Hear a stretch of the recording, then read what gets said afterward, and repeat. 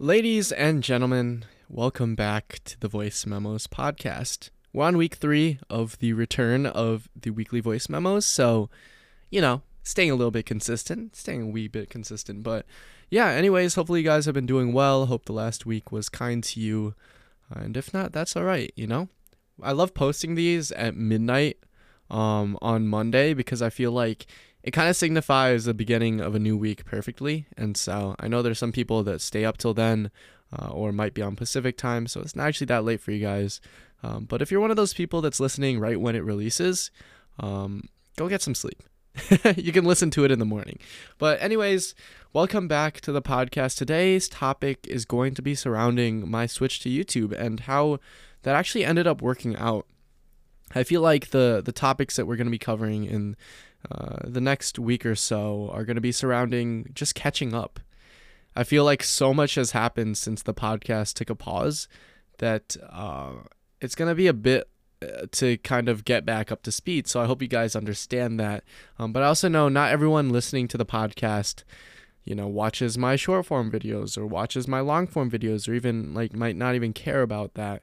But just in general, some thoughts on reaching 100,000 subscribers. I kind of wanted to discuss that because that's been the dream. For so many kids growing up, at least in my generation, it was always like, I want to be a YouTuber. And so to officially reach this milestone a little over a month ago was extremely profound in the sense that it kind of validated a lot of the work I had done. And I know people always say wow, I ended up getting 100K or I ended up reaching this monetary goal. It didn't make me happy because blah, blah, blah. It's a journey, not the destination. I'll be honest, guys, looking at the silver play button, it does feel like it paid off. And so far, I've not really gotten used to it, even though it's been a month now. But who knows? I will say it has been worth it. But yeah, I think there's some points that I want to make. I know a lot of the content and a lot of the narrative that I like to focus on surrounding YouTube revolves around pushing the platform forward in terms of meaningful storytelling. And so I want to talk about how I got to this point, any points that I stumbled and fell, and just any advice that I'd give along the way of maybe your own content journey or your journey in life. Because at the end of the day, I think the lessons that I've learned getting to 100K on YouTube are pretty applicable throughout any sort of medium within your own life. So yeah, I think it's a topic that I've been wanting to dive into. But before we do that, I want to give a huge shout out to Sam.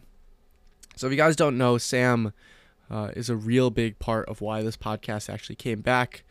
He's actually the editor for the clips. He's kind of like a producer role now. So we brought him onto the team, and he's been doing a lot of work in terms of editing, setting up future goals for ourselves. We want to start a Patreon, maybe some merch.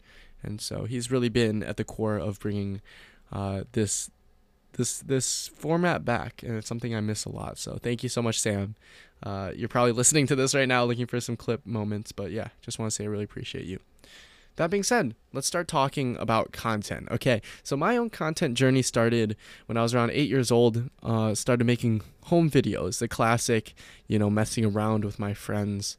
A lot of it is still on YouTube. I think Squirtikit MSS is one of the first channels that I put a lot of my work on. I say my work, but they were honestly, I'm not sure how old I was during that time, but they're pretty well edited. I even have a voiceover at one point. But I always love making those home videos with my neighbors, my friends.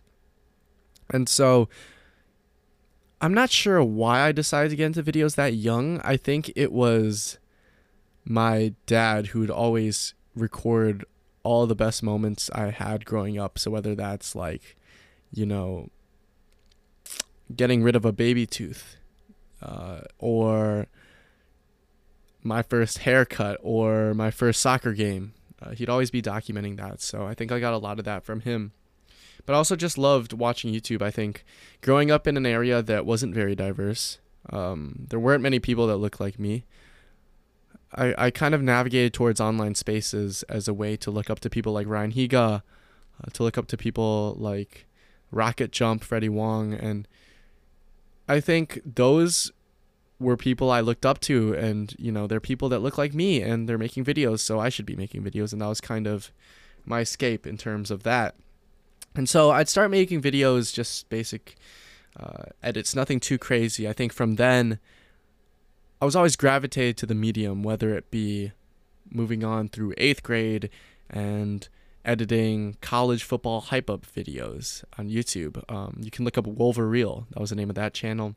Whether it became, I got really into like the Call of Duty commentary scene when I was growing up. I remember that was when the FaZe House was officially made, the first original FaZe House, which is kind of weird that those guys were only in high school at the time, but they were kind of moving in together, making videos. I love FaZe Rain and everything.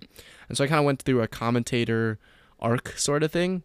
You can look up VizzyYT for that channel. And, the format would grow. I'd be pretty heavily involved online. And eventually my freshman year, I decided to start playing this game called Madden Mobile.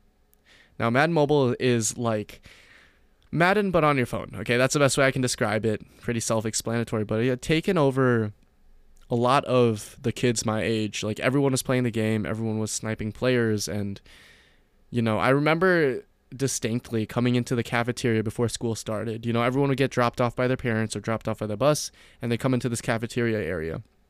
And everyone in that area, all the kids were playing Madden Mobile. And so it was a big deal when I was in like 8th grade, 7th grade.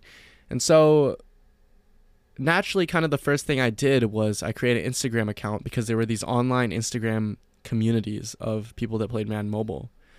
And essentially what they do is sell coins. So I'd go ahead and sell like $20 worth of coins from this game, and I'd get it through playing or something called sniping, which is just buying players cheap, selling them higher, right?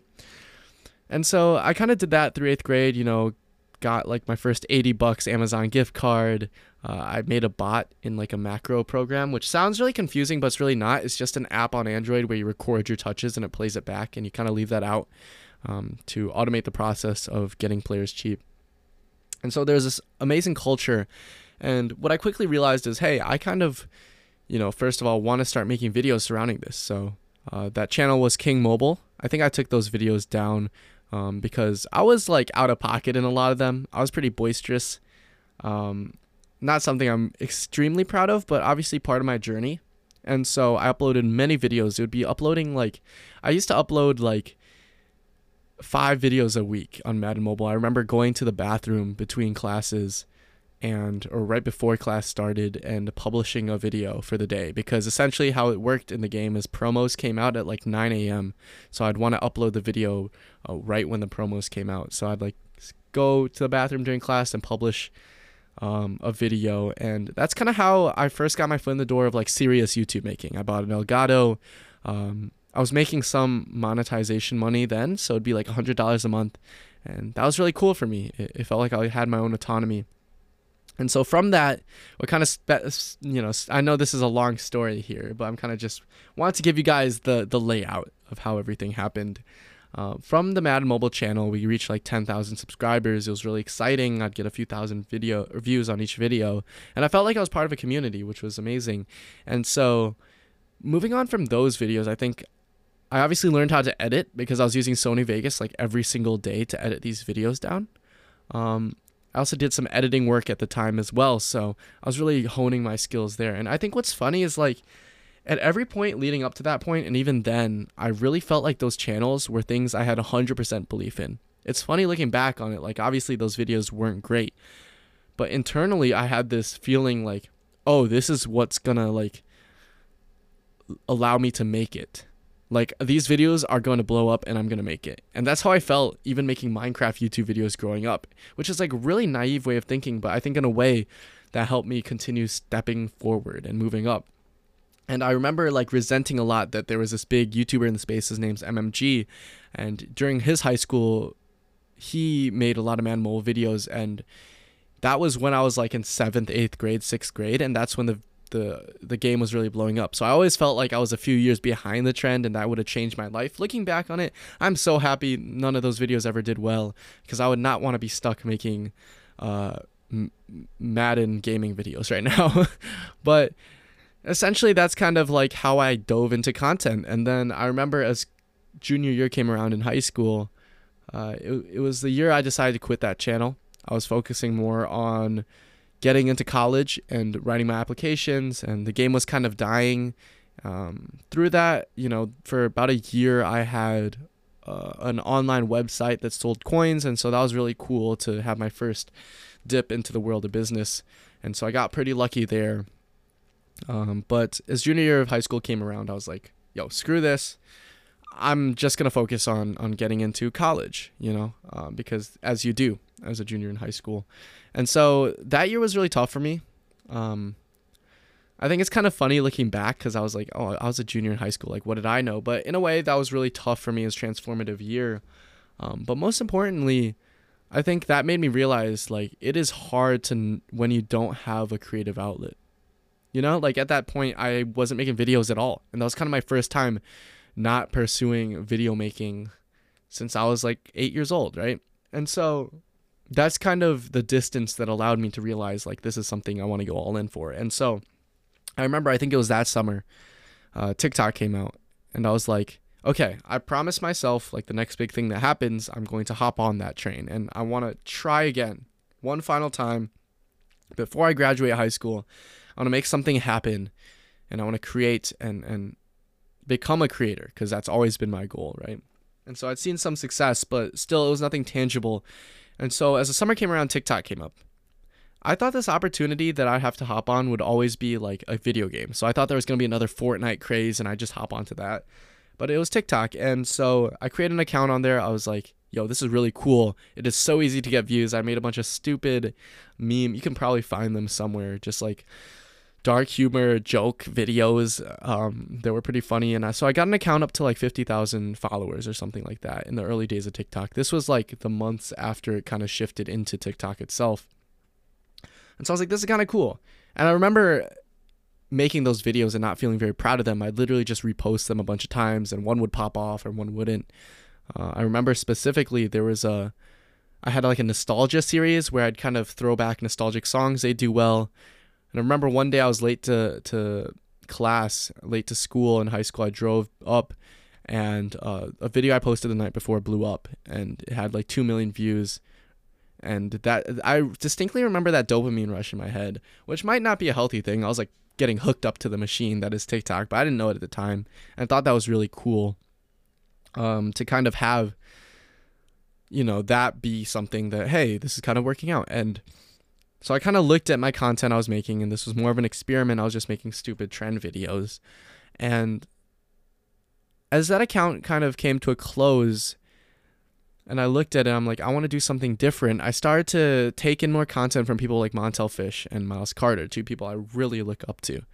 And they had always made like spoken word videos, and they're just make the most beautiful things. Montel has since evolved into a musical artist, and you probably heard of him. He's a big deal now. But at the time, he made some spoken word videos. I was like, this is really cool. Let me bring that format to TikTok.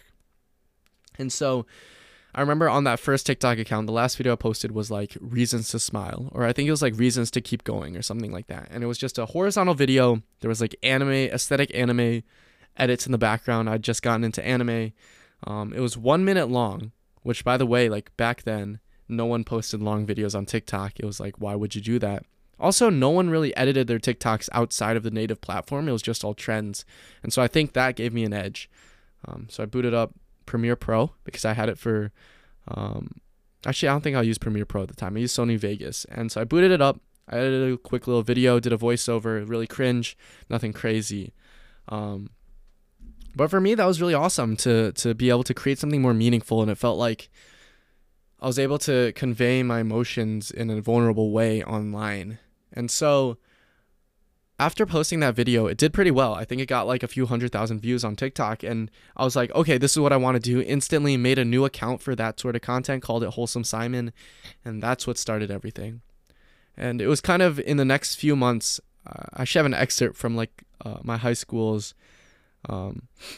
yearbook, I believe. I think it was in the yearbook, or it might have just been like an article someone wrote. But essentially, like at the time, I grew that account to like 50,000 followers in like a month, posting those videos because it was different. No one really had emotional content on the platform at the time. And so I instantly realized that's what I want to do. and ended each video off with "Keep It Wholesome." And obviously those videos weren't great, but looking back on it, it was pretty innovative, you know? Like, no one was bringing emotion to the platform. No one was editing outside of the native TikTok app. And so I was creating without even knowing if there was an audience for it.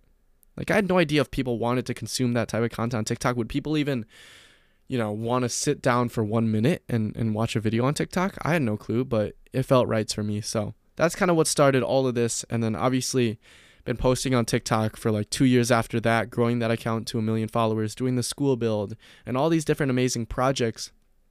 And it came to a point where it began to become very formulaic. As a creator, you kind of go through this, you find some success, and you keep, getting that feedback loop of, hey, you have to do it that way. And so for me, it was like, wow, great, this is working. But I always knew that YouTube, going back to like my 8-year-old dream, was what I wanted to do. Every year I'd put down, okay, I have a goal for TikTok, whatever, I have a goal for the business, whatever. But the real goal is for YouTube hitting 100K. Even like a year ago, I had a little 100K play button on my wall. And when I took the gap year, I wrote out, you have 1 year to close the gap, get to 100K. And so it's always been in the back of my mind. And so I took the gap year, met a lot of cool YouTube friends, as you guys know the story. And if any of this is like, I'm skipping a lot of details here in the story, but you can check out my took a gap year to travel the world. It kind of gives more context to it on YouTube. But essentially, what I realized was, hey, this is great and all. There were two factors to my reason to move to YouTube. First of all, just creatively speaking, making a 1-minute video, you can only say so much. And the idea that you can be forgotten after one scroll and your content just disappears into the ether is a scary thing. I felt like I'd been able to grow a pretty good community. People knew who Simon was. People knew the Reasons to Smile series on TikTok. But even then, I felt like I'd maxed out the amount of community I could build on the app. And for me, it was like the creative fulfillment I get after sitting down for like 30 minutes and posting something is unbelievable. And if somehow I can make that the thing I do, I would love every day that I would get to create. And in a way, it felt like progression as well. But it's an interesting thing because you ask most TikTokers who have been, if they've been creating for more than like a year, they'll say they want to be a YouTuber. It's just kind of like a holistic, or not holistic, it's kind of just an underlying idea that everyone understands is like, the thing about TikTok is videos get served to you. But the thing about YouTube is you need to like someone has to trust you enough to click on your video, sit with you for 20 minutes. And I realized after watching a few videos from my friends Natalie and Aiden, especially Aiden's I took a road trip with a stranger video, after the screen went black, after those 20 minutes, I just kind of laid in bed feeling inspired. I was like, holy moly, that was incredible. And I realized that was that feeling that I want to emulate. I want to create something where the only measure of success would be when the screen goes black on this video. I want them to like watch this video, lay down, and just think about it for a bit. I want a viewer to refer back to the video like a month from now. I think there's something so beautiful about that is very rare on TikTok and you're very limited to. And so those are kind of the reasons of why I decided to switch over. And so what's kind of funny is I'd been kind of toying with that switch over the summer, over the gap year. I'd been making more YouTube videos, but I wasn't there yet. My skill set wasn't there yet, which was kind of frustrating, is posting all the time and hating the video after you post, but you just got to keep going. I think I got a lot of that from the Mad Mobile days of just got to keep going, right? And so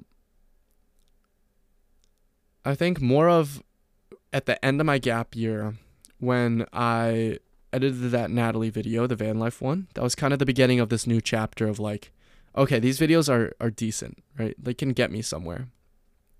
And so I posted 7 ads on TikTok or something like that and decided to just jump ship. I needed to pay the bills in that transition, and I think that's the scariest part. But that's why I just posted a bunch of ads on TikTok, and those supported me for the beginning of the school year until I posted the gap year video. It did really well, and that afforded me the ability to leap over. And now my main focus is YouTube and then short form whenever I feel like it, right? And so there are a few lessons that I've learned within this story, and something I've been thinking about as I've been listening to, is more specifically Rick Rubin speak. There's a great podcast by him with Professor Huberman, which I thought was amazing. But essentially, like, when I look back at like how I was able to make that leap and how I was able to jump to YouTube, it becomes clear that there is this idea of, hey, do what works for you. For example, like when I was posting those meme TikToks, I could have just kept doing that. Those were doing well. You know, I'd wake up with like 1 million views or 100,000 views, but they weren't what I genuinely, authentically wanted to do. I wanted to create more meaningful content. I wanted to create more spoken word content. And so I just did that. It's scary to switch like that, but I just did that. And then I did that for a while, started getting more formulaic. Hey, I want to make YouTube videos, and I did that. And obviously it's a scary thing. It's like, wow, are people really going to care? But I've learned, and as I look more around at the creatives that have lasted years, if I look at like Pharrell or even like YouTubers like PewDiePie or whatnot, who are still like relevant. And just a side note, I think even better analogy of this is I was listening to the Lil Yachty album today. Hang with me here. And a lot of people are saying this album is incredible. And I was listening to it. I was like, this is great. He's like experimenting. This sounds a lot different. And then I kind of had the idea of connecting these dots of, why is Lil Yachty still relevant in culture today? But then why is Lil Pump or like Smoke Perp? And this will make no sense if you don't understand these people. But why is Lil Yachty still relevant in culture today? And why is Smoke Perp and Lil Pump, why are they irrelevant? And it's because the authenticity in what they do and that ability to just chase after what feels right for you. Like maybe Lil Pump wanted to switch up his whole image. Maybe he wanted to switch up everything. But he was afraid to do that because he knew the numbers would fall. And he just kept chasing the same thing over and over. And I see a lot of creatives doing this too. Like creating the same 15-second TikToks, creating the same 30-second TikToks, creating the same video over and over and over and over and over. And eventually you have to switch or else you're going to die. It's not sustainable. But that switch is scary. It's going against everything that's working. It's being more vulnerable. But if you're able to do that and if you're able to realize those emotions within you and respond to them, then I've learned that that's what attributes to long-term success. Is not finding a format that works. It's finding a format that works for now until you're not interested in it and switching to the next thing. And that's what allowed me to take my jump from TikTok to YouTube. And there was a lot of growing pains and I wasn't great at editing long form for a while, but I knew that that was the goal and I committed to it, which was scary. But now I'm more happy than ever to be off of the platform that is TikTok. And so in anything you create, I want you to think about that.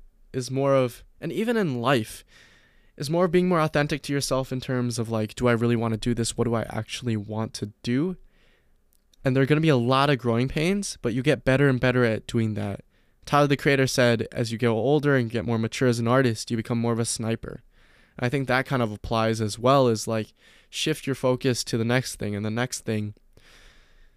And for some people, that might be going from being a YouTuber, a content creator, to going to be a podcaster. It might be going to be a podcaster to a businessman. It might be going from a businessman to be a designer, to be an artist, to work on music. Montel Fish was able to change from being a content creator who makes spoken word pieces to being a musician who's on, all these incredible platforms, getting 10 million listens a month. It's because he was authentic. He was able to make that shift, and that's what separates, I believe, the long-term culture-shifting artists from those that die to the algorithm, is the ability to be receptive to your own internal ideas and motivations. And I know I'm rambling here a lot, and I know that's the point of the podcast, but that's something I've become very passionate about, is like, how do we be most authentic to ourselves? Maybe tomorrow I'm like, screw this YouTube stuff. I want to do something else. I want to just be a student.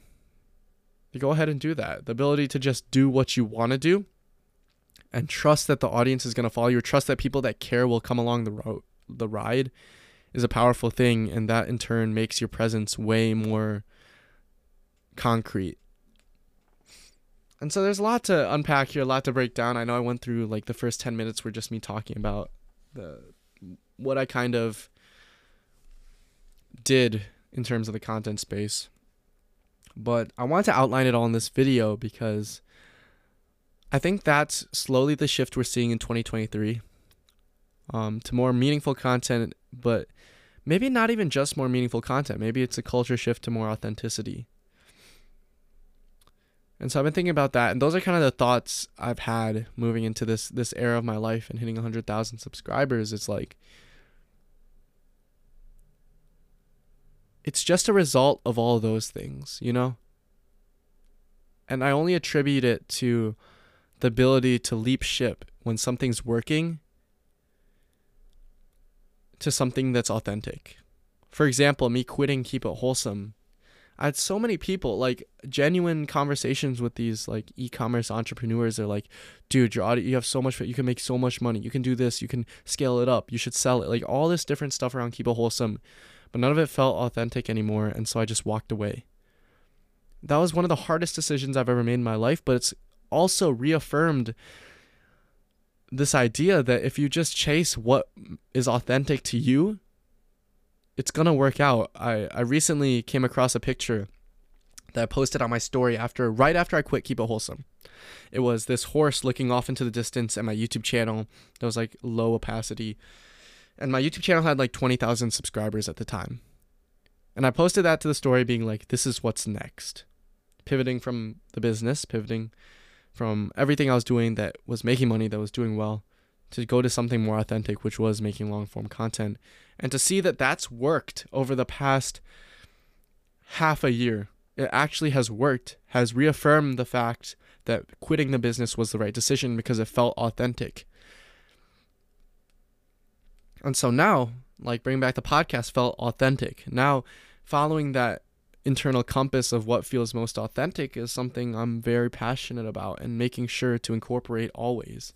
And I think it's something you guys should also pay attention to in your lives, because that way you're going to be able to do what you do and do what you love for a long period of time. And that's something that not many people are able to do, I think. And so, yeah, it feels great. I think obviously I'll come into some issues on YouTube itself, but the feeling of finishing like a 20-minute long video that I really enjoy and put love into is valuable for sure. And I think this podcast is part of that as well. Like, I'm not just going to be talking about self-help or mental health. I'm going to be talking about anything that really kind of comes across the plate. And I feel like this is one of the things I've become more passionate about in the past week. And the idea of just chasing that authenticity, you know, you can see it everywhere, you know, not just like Lil Yachty, Lil Pump. You can see it like Tobuscus or PewDiePie. It might be a terrible example, but I'm trying to be more YouTube here. But like, why is PewDiePie still getting millions of views? It's because he just decided to start vlogging one day because he liked it. He just switched. It was authentic. And it's scary. He might get less views for a bit, you know. But back in quarantine, I loved his Minecraft series, right? But he ended that because he just didn't feel like doing it. There's no use in running into the ground if you feel like doing something else, right? I think that ability to switch is something that is important to getting to that next level, which is what I believe. But yeah, that's kind of the outline of these ideas that have been circulating in my mind in consequence of hitting 100K and in reflection of the path that I took to get to this point. Obviously leaving out a lot of details as well as a lot of failures. You know, I remember running that coin business back in the day, freshman year of high school, and just having so much anxiety, like staying up late. I set an alarm every time I got an order because there was no way to automatically fulfill orders in the game. And so I set an alarm and I'd wake up at like 4 a.m. if I got an order and then fulfill it and then go back to sleep. And then wake up at like 7 a.m. and fulfill it and go back to sleep. My parents would help me fulfill orders. Customer service was crazy. People would charge back money.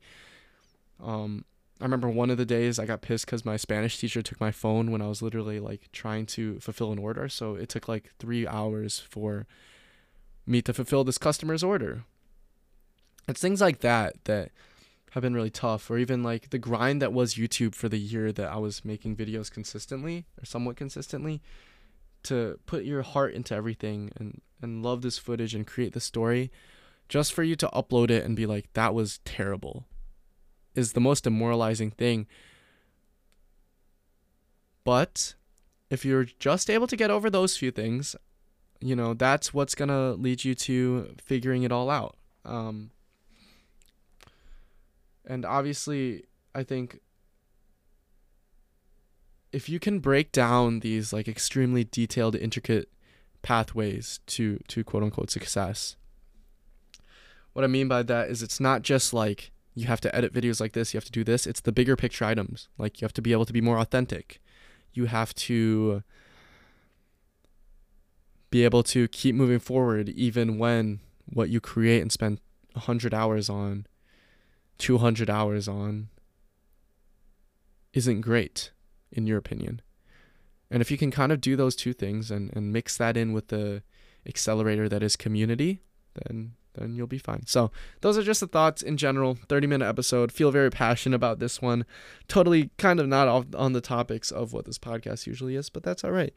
Let me know if you have any questions. Follow us on Instagram at Weekly Voice Memos, and let us know. Sam is helping me on the back end, like field a bunch of your DMs as questions. So he'll be kind of managing that, which will be definitely helpful. So yeah, sounds good. Much love, guys. We're on to week 3. See you in 1 week. Hopefully this week goes well for you. Good luck. Keep killing it. Much love. And as always, keep it wholesome. Woo!